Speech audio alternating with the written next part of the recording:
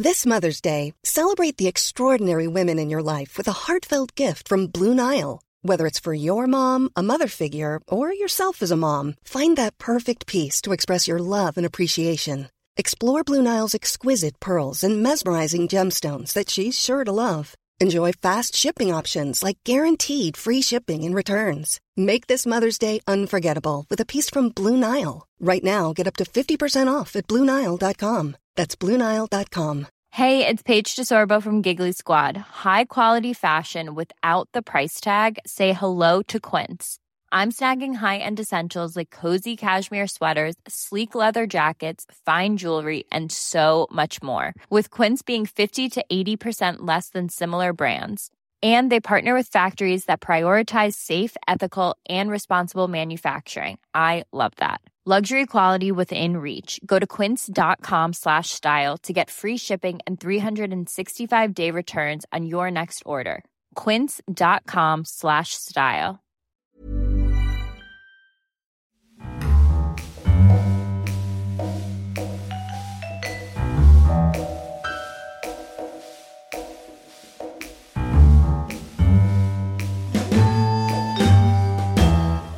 Hello and welcome to this week's edition of the Curzon Film Podcast.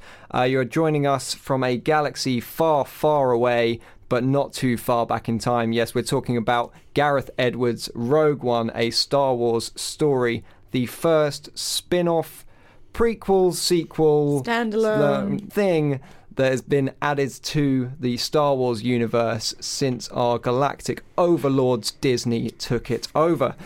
Joining me this week is Ursi Kalensi. Hello. And Ursi, I think, might be a Star Wars fan. Oh, I don't know. I went to see it twice already, and yeah, loved it. And yeah, so it's like at the time of recording, it's been out for a day, and you've seen it twice. Yep. So yeah, she likes Star Wars. Safe to say, yeah. Yeah. We've got a lot of ground to cover. This is definitely one of the biggest films of the year. And one of the big things about it is where it stands in the Star Wars community.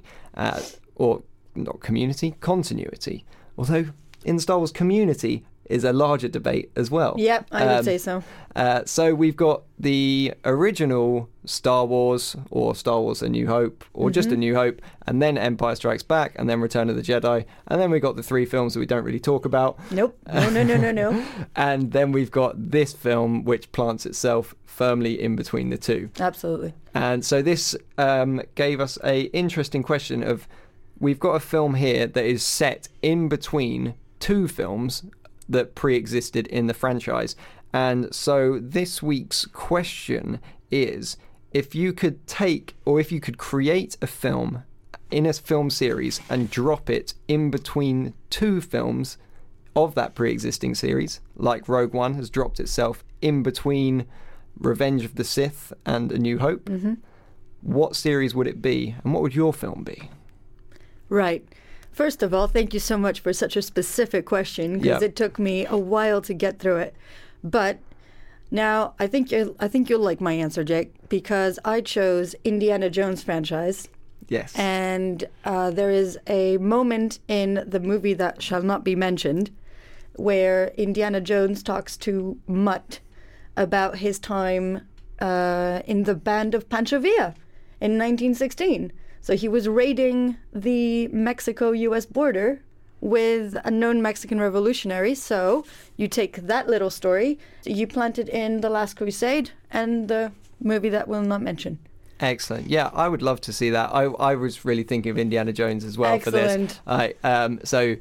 Last Crusade is my favourite film, and so naturally I have an instinct to want to see more Indiana Jones. Yep.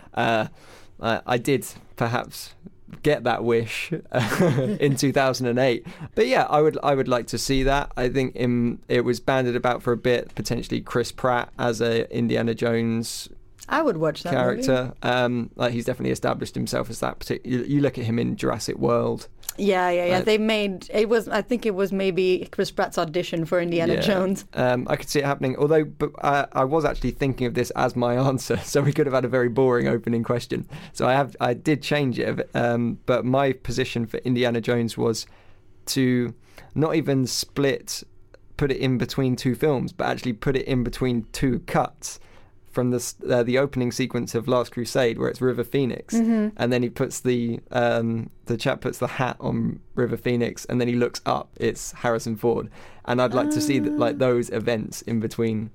The hat, and nice, because that's so much time to go from.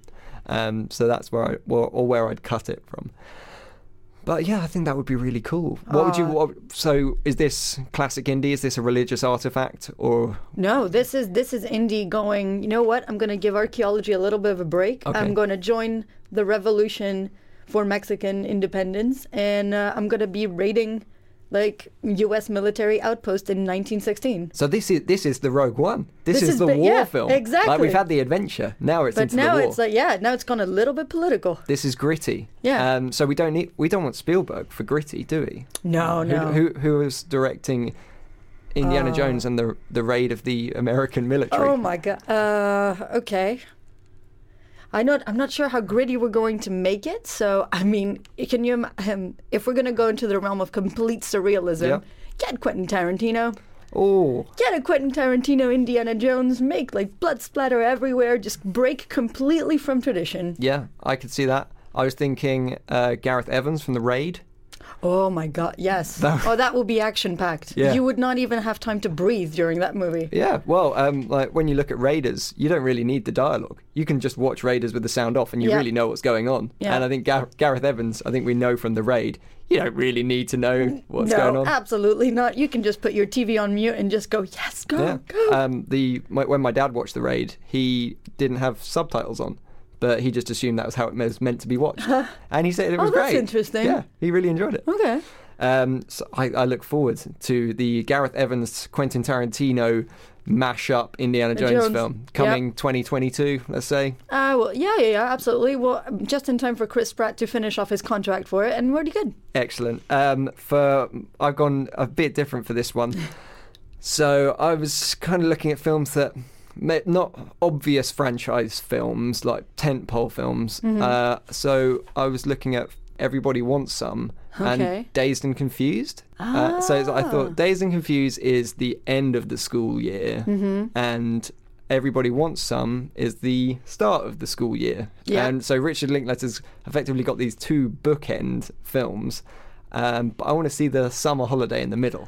Okay, so you would want a Richard Linklater Wet American Hot Summer. Yeah, like Richard Linklater, Goonies kind of thing. Like just American summer adventure, Stand By Me, but a bit older, that kind of feel. Okay. Would he be directing it as well? Yeah. And I think that he's got Richard Linklater's, the way that he plays with time is so interesting in his films, that boyhood can span such a long amount of time but feel so light and refreshing as you're watching it. And Everybody Wants Some, which spans such a short amount of time, or before midnight. It's about a week, isn't it? Well, only a weekend. Yeah. And then before midnight and before sunrise and sunset, such a very, very short amount of time. And yet the depth in there and the content that's covered feels so big and long. Yeah. So I think a summer holiday, this like fixed point, which in America I think is about 3 months. Yeah. So you can, So you can have your protagonist kind of going to Galveston, Texas, and just spending an entire 3 months just on the beach, talking, having a couple of beers, and just really and looking forward to college as well. Yeah, and that whole thing of like that you have in that summer holiday before college of all these friends eventually. They disperse at different times depending on where their colleges start, and they disperse around the country. I feel like that could happen. That could be a thing. Yeah. You'd separate your group of friends, the people that are going to the East Coast and the people that are going to the West Coast, the people that are staying in Texas. You know that's going to be happening in Texas. That would be good. Yeah. So talking about a gang of friends that may or may not be dispersing. Yeah. Let's get back to Rogue One. Yes, let's. So Richard Linklater's Rogue One. Yeah? No? Richard, a lot of talking would happen, I would say. Not a lot of things would happen. I'd still like to see that. I think Richard Linklater's a Star Wars story. You can just about imagine the Imperial Destroyer having on speakers like My Sharona just playing up. It's like, party time! Yeah. Well, they got away with that kind of thing in Star Trek Beyond. Yes, so why not in Star Wars? Yeah. Right, so we're looking at Rogue One, and this is the story of how the Death Star plans that we have stumbled upon at the start of the very first Star Wars, how they came into the hands of the rebels. Yeah. What did we make of this film, Ursi? Seeing as I've seen it twice, I've had a lot of time to actually kind of really think about it. I think it's a very solid, very passionate, very heartfelt movie, in addition to a Star Wars franchise that some people might think is on reaching an overload now, considering that the actual franchise is 7 episodes in. The 8th one's coming next year. So we will be getting a Star Wars film pretty much every year now, and considering the Han Solo standalone is going to come soon as well, it's a franchise that's easily can reach a little bit of a maximum, and then people start getting a little bit of a fatigue. But Rogue One proves that you can have a standalone film that really is fantastic. It's got a great cast, a wonderful story, and it can add something new. It can add a breath of fresh air into this franchise. I'm reminded there of last year's Sherlock BBC Christmas special, in which they said, no, it's a standalone thing. This episode is set in Victorian London, and we're just like, it's just going to be that. It's just going to be set in Victorian London. But they couldn't resist. No. And they had to tie it into what's happening in the main series. And that's what I've really, really enjoyed about Rogue One, is that it's contained. It's maintained its own story from beginning to end. It doesn't feel this constant need to loop you in to make you part of this cinematic universe. It really benefits from that constraint. And the little hints that they give you from the rest of the storyline, they're not a massive part of the actual story. And there were a couple of little drops from A New Hope, for example, that we won't give away, but I mean, you do see a couple of cameos, but they feel like they belong there. If they were not there, then you wouldn't have this solid Rogue One. Yeah, and it's not that they're there to just constantly just give you a wink and a nudge and say, hey, it's part of the world. And so it makes sense that these characters would be there. Yeah. And with the story that's being told in Rogue One, certain characters being on the sidelines, that it doesn't feel shoehorned, I don't think. So the plot begins with Jyn Erso, who is Felicity Jones's character, being abandoned. Left behind, really, for her own safety by her parents. Just a great opening shot. I don't know how, because obviously this isn't really giving anything away, but while you're standing there, you have the lovely title, "In a Long, Long Time Ago in a Galaxy Far, Far Away." And then you're like, oh my God, are the titles going to come up? I don't know. This is a standalone. And then your Gareth Evans, in a lovely twist, just brings you completely into the action immediately. He's like, no, we're not gonna waste time with the titles. Just, here we go. This is your story. And then you have a lovely setting in, I don't remember the name of the planet. There are a lot of planets there are a lot in Rogue One to remember. I think that's fair to forget one. So we find Jyn Erso as a child. They're farming here. Yeah. They've left civilization, really. And she's left abandoned there because Ben Mendelsohn's Krennic, who works for the Empire, comes to get Galen because he is a weapons designer. Like an architect engineer, I would guess. Yeah. And so he leaves with Ben Mendelsohn. The mother sadly does not make that journey, and we are left with Jyn Erso stranded on the planet, and who is left there and then eventually rescued by Forrest Whitaker. Yep, Forrest Whitaker Saw Gerrera. Yeah. And that's really where it starts, because you get that, and then it is Rogue One up on screen. I got chills the minute I saw that title. I don't know about you when you were watching it, but I was like, oh, yes, it started. Oh, my God. And it was in the nice yellow as well. Yeah. Because all the marketing and posters have had the title in this kind of silvery blue. And I was like, I want the yellow. I still want the yellow. Yeah, of course. You still. And it like the graphic design, the titling of it just looks so perfect. It looks kind of new as well. It's Yeah. like we're not going to go with the classic Star Wars episode, whichever.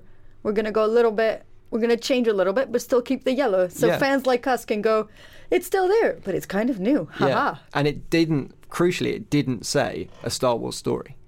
Yes. Well, I thought it just says Rogue One. Yeah. And it's establishing further that idea that this is its own vehicle. This is its own thing. And from there, we go on this very wibbly wobbly journey to eventually get the plans for the Death Star. Yep. And to be honest, after one viewing, I couldn't tell you the exact journey that we go on. Okay. No, it's fine because, I mean, Edwards takes a lot of time to introduce his characters because we have to follow this band of rebels to get the Death Stars, and he needs to introduce all of them. Otherwise, they have very different storylines. So you are introduced initially to Bodhi, played by Riz Ahmed, who is an Imperial pilot who defected with a message from Galen Erso to the rebellion. Well, specifically to Saw Gerrera, who is part of the rebellion. So you get to see him reaching Gerrera. Then you have Felicity Jones, Jones's Jyn Erso, Now grown up, 15 years later, being taken by the rebels and, in a way, recruited against her will, really, because she's very much apolitical. She's isolationist, doesn't want to have anything to do with it, and they recruit her to go and talk to Saw because Saw had been raising her for 15 years, but then she hadn't seen him again. They had a falling out. So there's a lot of ground to cover. I mean, the first, half an hour, 40 minutes is very exposition heavy. Yeah. I mean, there is a lot of planet hopping. That is great in some sense because you get the things that we do like about Star Wars, these busy, bustling streets where you get to see wonderful alien creations. And that's what the planet hopping is really great for. Yeah. But for me, it was slightly hard to keep up with what's happening where. Yeah. Yeah, and like it felt like a scene took place on a planet and it was for 30 seconds and then we were gone and then we were arriving on another planet. Yeah. I have to say the first 30 minutes of that movie are maybe, in my opinion, were a little bit weak because I know that it's incredibly difficult. I mean, Rogue One is a 2-hour runtime and you have a lot of ground to cover before you actually get to the meat of the film. But there was one introduction that I really enjoyed, and that did take a little bit of time. That did take about a minute or two, but that was the introduction of Cassian Andor, played by Diego Luna, and it was his introduction as a rebel spy. Yep. And he first gets wind of the defector, of the pilot defecting with the message from Galen and the fact that the Empire is building the Death Star.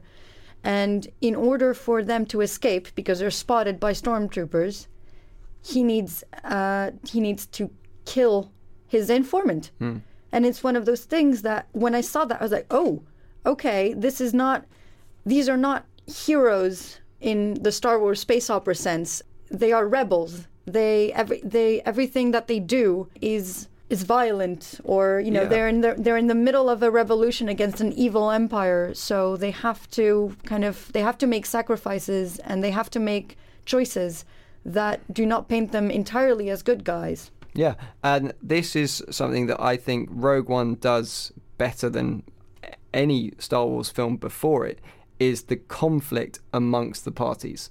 So if you it has very much been rebels are good, Empire is bad. Yeah. It's very black and white. Yeah. Here, there is clear conflict in between each side. Really before, there's almost more conflict between them. There's so much, you've got characters like Diego Luna's character, who is introduced by killing a member of his own team. Yep. And then who is tasked with a secret mission among his own team who is given some set of orders whilst the rest of the team are given a different set of orders. And this also goes on in the Empire as well, where Ben Mendelsohn has certain aspirations and other characters want to take his achievements or what he sees as achievements from him. And so that muddy water of war and the goals that people have amongst it, I think is really clear in here, and it feels very much more like a war film. Yeah, absolutely.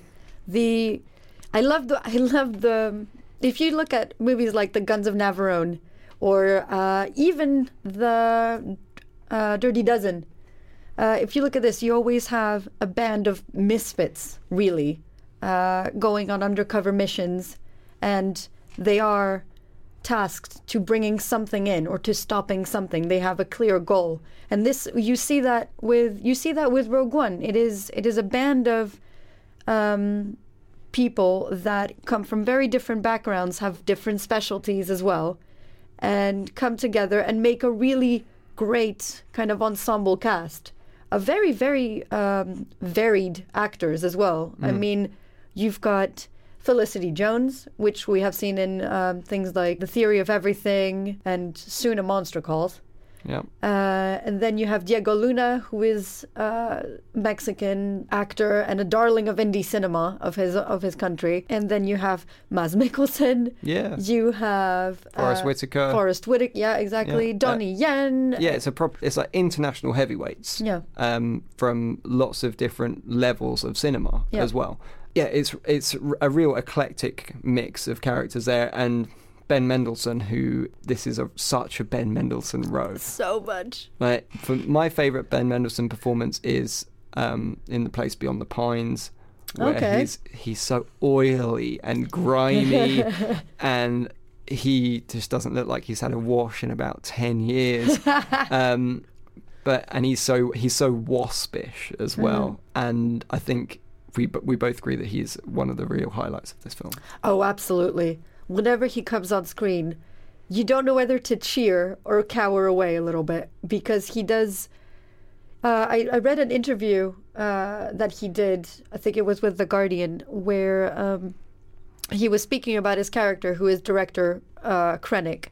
And he said that the twist, I don't know if you noticed, but the twist that he put into to his character was that this was a man that did not come from the same background as all other Imperial officers. Because, in other Star Wars films, they have a very crisp, very English accent, all of them. It's almost faultless.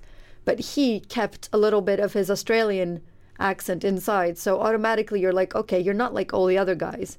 And then he imbued his character with a man who is so ambitious because he came from nothing. A man who is so ambitious will go through anything to kind of achieve a high role within the Empire. And it shows so much. I mean, he chews the scenery in everything he's in all the scenes that he's in. You're like, please, can I have more Mendelsohn in this? Yeah, Mendelsohn is terrific in this, and he really stands his ground against. Mother's Day is around the corner. Find the perfect gift for the mom in your life with a stunning piece of jewelry from Blue Nile. From timeless pearls to dazzling gemstones, Blue Nile has something she'll adore. Need it fast? Most items can ship overnight. Plus, enjoy guaranteed free shipping and returns. Don't miss our special Mother's Day deals. Save big on the season's most beautiful trends. For a limited time, get up to 50% off by going to BlueNile.com. That's BlueNile.com. Burrow is a furniture company known for timeless design and thoughtful construction, and free shipping, and that extends to their outdoor collection. Their outdoor furniture is built to withstand the elements, featuring rust-proof stainless steel hardware, weather-ready teak, and quick-dry foam cushions. For Memorial Day, get 15% off your Burrow purchase at burrow.com/ACAST, and up to 25% off outdoor. That's up to 25% off outdoor furniture at burrow.com/ACAST. Some characters that have a touch more legacy than director Krennic, but we'll probably touch on that a bit more in our spoiler section. But imagine if you are listening to the show, there's a good chance you've seen Rogue One already, because I think everyone's trying to get to it on that first day. And so director Krennic is our baddie. He's the guy that's trying to get the Death Star finished, get it built, so it can so it can start wielding damage.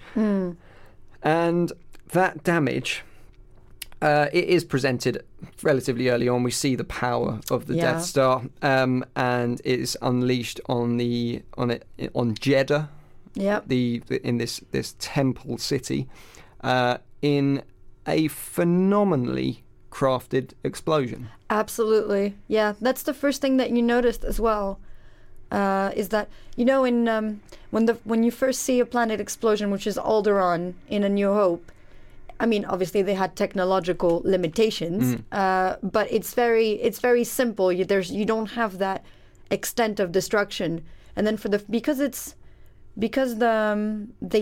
they only aim for Jeddah City. They don't aim for the entire planet. You see how much damage this thing can do, even with a limited target. Yeah. And it's beautifully done in a tragic way, obviously, because this is an explosion. Yeah, and I think when you look back on the original Star Wars films, there's a lot of destruction, but that destruction isn't very intimate. This is like there are entire planets full of people being destroyed, and yet arguably the destruction in Rogue One, which doesn't see the Death Star by any means at its full power, feels bigger. Yeah. The explosion at Jeddah and another one later on in the film, you really feel the destruction at a ground level, at a personal level. Yeah. And I think it's just rendered beautifully. The whole film is stunning. Absolutely, it's one of the cinematography of this. Compared, if you were to compare this to maybe Force Awakens before it last year, this feels like it has a lot more texture to it because it dwells on so many scenes. So the opening shot in Iceland. It's beautiful. The colors are fantastic because you have that black volcanic beach, and it's then superimposed on very green, very very green grass, and it's fantastic. And then obviously in the third act, I think the cinema just goes everywhere. Well, you've seen the posters and trailer, like the beach, which is such a simple idea. To put Star Wars on a beach. Yeah, I know. And it's such it's like a Hawaiian beach. It's so tranquil. Where was it? The Maldives they shot there, yeah. And it's like, in our heads, that kind of beach is so lovely. And so to just throw a war in the middle of that, war next to Baby Blue Sea. Yeah. And that's a thing that runs throughout this film, is so much in Star Wars, we're used to seeing things in the dark. And this film is very light. And it felt weird. It felt wrong to be able to see so much. Yeah. And the whole film, it looks really lovely, but something that's missing from it, and I don't know if I'm glad that it's missing, but there's no wipes. And that is such a Star Wars thing. Yes, indeed. Now that I think that's probably also Gareth Edwards trying to, because wipes you can keep them in the Star Wars in your actual franchise, but if you're going to do a standalone movie, then you can risk eliminating some tropes of the actual of the original. So you can forsake the wipes, but then you also have the opening shot that is in a farm with a child being abandoned by its parents. So you kind of replace one trope with another, and you try and mix it up a little bit and make it your own. Yeah, really. And there's a really lovely balance between those kind of pristine tripod shots that we know of Star Wars, where you've got miniatures and everything is perfectly coordinated. Yeah. And then you've got mobile tracking shots that have got a relatively shallow focus that felt like something we hadn't quite seen before. It felt a very now style of filmmaking, in that because of the way that we have access to mobile cameras now, we can really get involved in things. And so, for instance, the final battle on the beaches, it's cliche to say that you feel part of the action, but you do. You do. Yeah, because Edwards has done the handheld camera during an action sequence for Godzilla, his previous feature film, and you do feel a massive part of it. And at one point he even, I don't know if you noticed, but he goes, point of view of the camera is like it's on top of an X-Wing fighter. And you go with it. And it's fantastic because I hadn't seen that before, not in that scale. Yeah. And he does it really, really well. And I'm hoping that maybe going forward, Rogue One will be able to influence the next Star Wars episodes as well. There's just this ongoing contrast in the visuals of kind of very grand staging contrasted with that street level mobility that really blends together nicely. And talking of visuals, Darth Vader's house. Who would not want to live in a place that has a lava waterfall? I'm sorry. Like, this is prime real estate right there. Yeah. In terms of, like, that's not something I ever felt like I wanted to see. Yeah. I never thought I'd get MTV Cribs Does Vader. But Vader's house is so Vader's house. Yeah. Like, it looks like, to me, like, it looked like it was placed on a dam of lava and he was powering the electricity of his house basically using molten rock and fire. Yeah. It just makes sense, doesn't it? I was whenever I saw it the second time, I was thinking, how great would it be to have Sauron be his neighbor? Like, you can just about picture them being such friends. It's like, you like lava too in your house? Yay! So that's a little bit of Vader, and it is a little bit of Vader that you get in this film. But we will touch on more in the spoiler section. Was there anything that you want to bring up for any listeners before they've gone to watch this film, just to let them know why you should watch Star Wars Rogue One? Why? Oh my God! For a Star Wars fan, I think there is just the fact that it is the rebels getting the Death Star plans and essentially kickstarting a new hope. You should just go see it. It's a story that kind of always begged to be told, especially since it's always hinted at. But if you do not like Star Wars, say, I don't know why, but say you do not, and you want to see a winter blockbuster before you get into all the Oscar-nominated ones, I would say that the greatest reason to go see it is if you like any kind of movie that is either a war film or has a band of misfits just joining in together for a greater good. Go and see that, because you will love Alan Tudyk's K2SO. You will love Felicity Jones' kind of underdog finally joining in the fight. And if anything, you should go see it for Donnie Yen as well, because his character, Chirrut, he's the equivalent of a Zatoichi. He's a blind monk that is essentially powered by the Force, but not really a Jedi. And his action sequences are fantastic. So even if you like only martial arts in life and martial arts movies, you can go see Rogue One. It's got something for you. Yeah, definitely. Right, so there it is. Star Wars Rogue One, or just Rogue One, a Star Wars story. Yeah. Do go and check that out. Stick around for the spoiler section for any third act revelations, which there are many. And we will go through those in just a bit. But that is your spoiler warning from now. And let's get stuck right in. Yeah.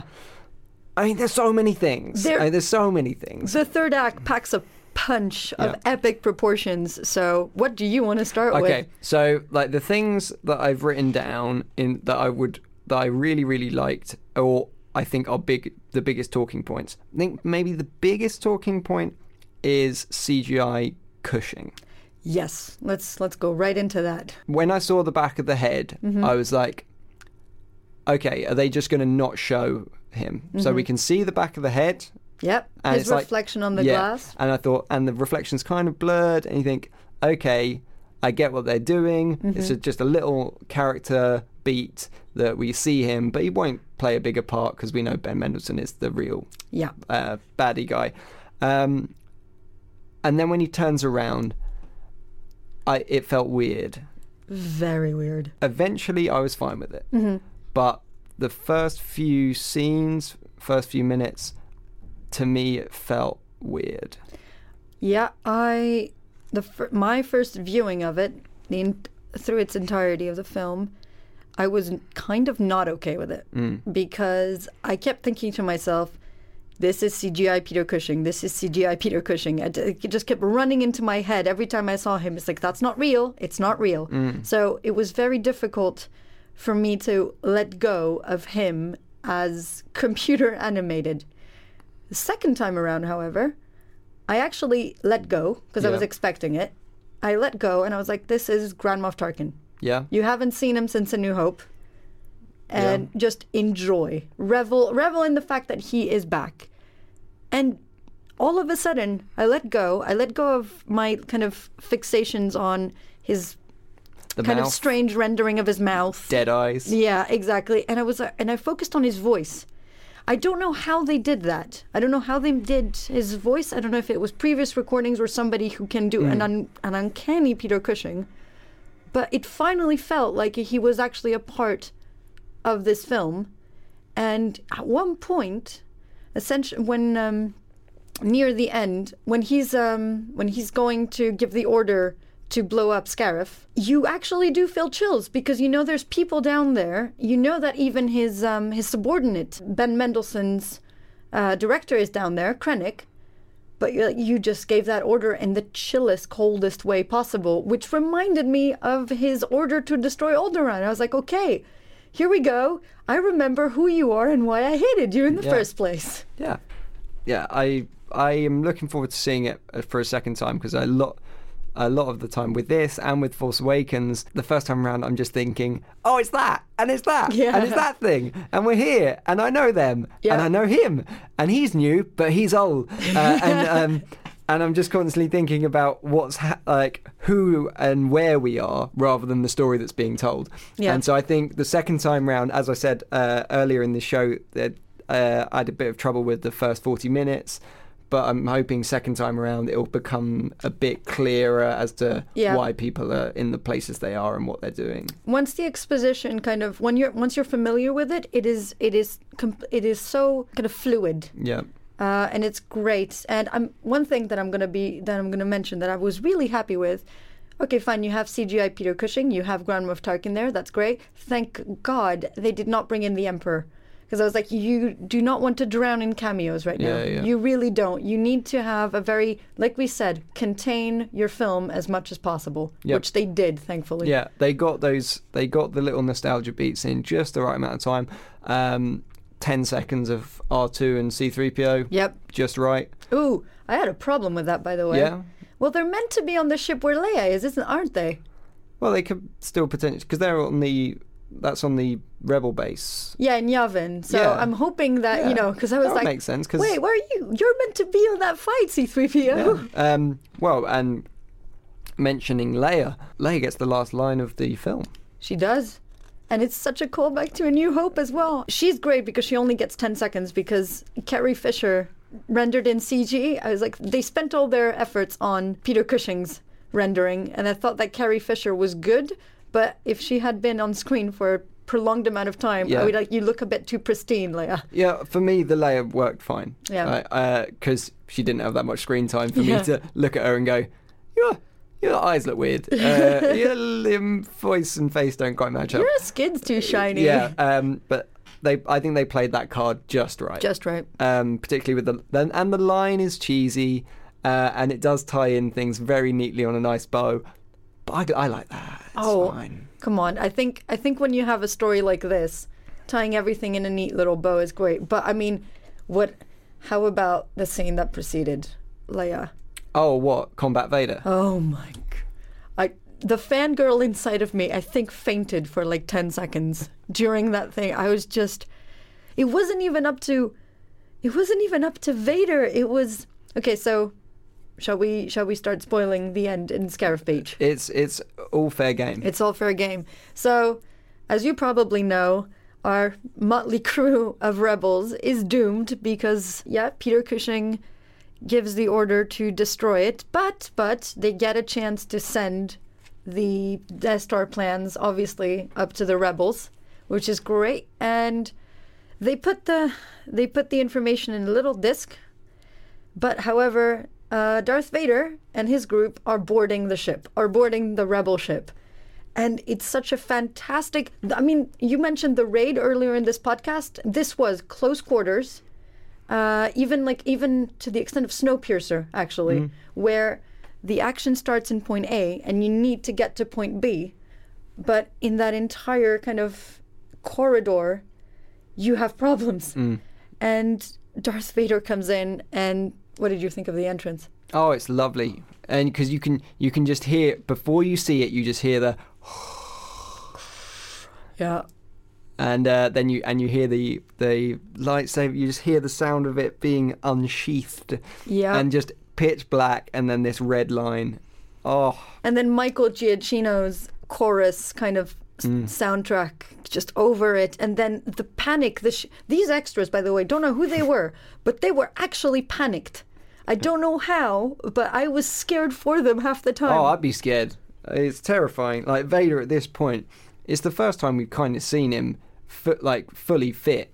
Like he can move. Oh God, he looks dangerous. Like he's actually killing them. This is not your A New Hope kind of kills. This is brutal. This is people screaming for their lives, trying to get those plans as far back from him as possible. But he keeps catching up to them. Yeah. Like an unstoppable wave of just rage. Yep. It's beautiful. Yeah. And that's the case for the film. It's very intimate violence at points. Yeah. They ground the emotion, and they ground the violence and explosions, and to the point that each death of our pivotal characters is really felt.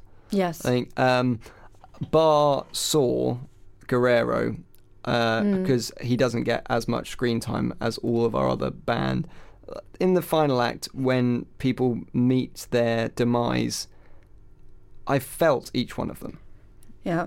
I thought that Donnie Yen's character, Chirrut and Bass, both of their deaths they were very emotional, because they both all of a sudden discover that the Force can help them reach a kind of spiritual immortality. So they die in peace.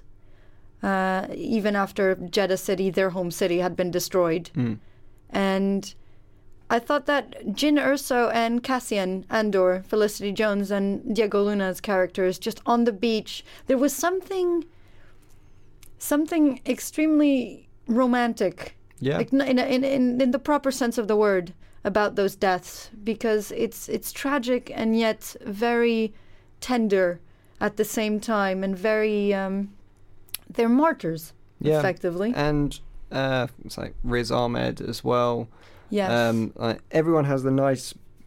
That, again, it's a cliche that everyone does their one... Like, everyone has a big important thing that they need to do in the final act for everyone else to do their important thing to win the day. And so it's like Riz Ahmed he has a plan that he needs to execute, and then he does that plan, and then he gets blown up. Yeah. And then someone else sees that explosion, and then they know that they need to do a thing, and they have to get through all of these blasters, but they just walk through it seamlessly. And in that sense, it's got a Magnificent Seven feel to it. It does, yeah, absolutely. Very good point, yeah. And everyone does have their particular set of skills. Yeah. But...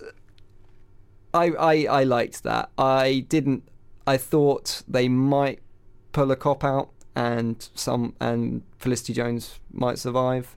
Yeah. Or Diego Luna, because their relationship felt like they had a really nice chemistry between them. They did, yeah. And I was really pleasantly surprised. It's awful. I was really pleasantly surprised that everyone died. I know. Such good news, ladies and gentlemen. So good.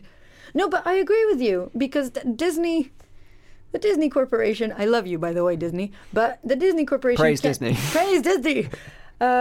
Can be seen as, trying to squeeze in as many films as they can out of any franchise that they're getting their hands on. But here, they show, I mean, I'm not saying that all Disney executives agreed, but they show tremendous amount of restraint to say, this is your film, this is Rogue One.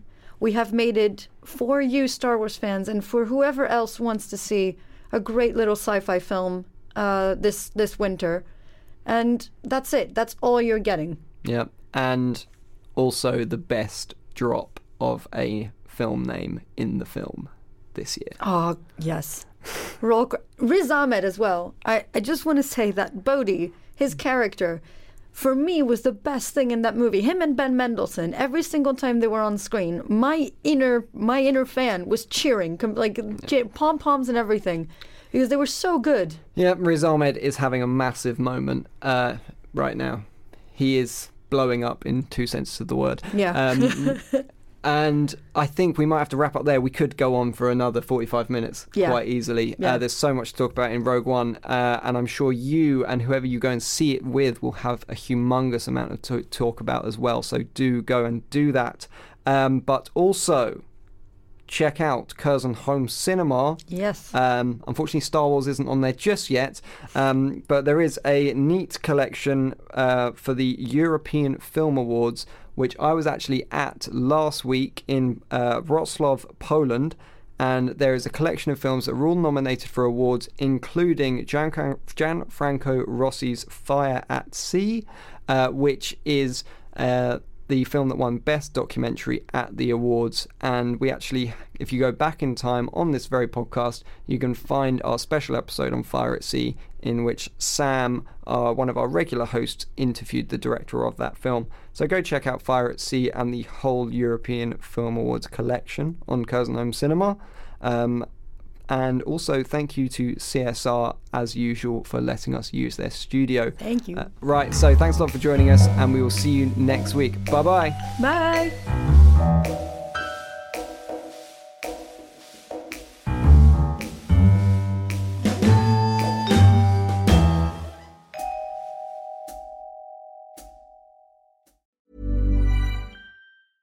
Imagine the softest sheets you've ever felt. Now imagine them getting even softer over time. That's what you'll feel with Boll & Branch's organic cotton sheets. In a recent customer survey, 96% replied that Boll & Branch sheets get softer with every wash. Start getting your best night's sleep in these sheets that get softer and softer for years to come. Try their sheets with a 30-night guarantee. Plus, get 15% off your first order at bollandbranch.com. Code BUTTERY. Exclusions apply. See site for details.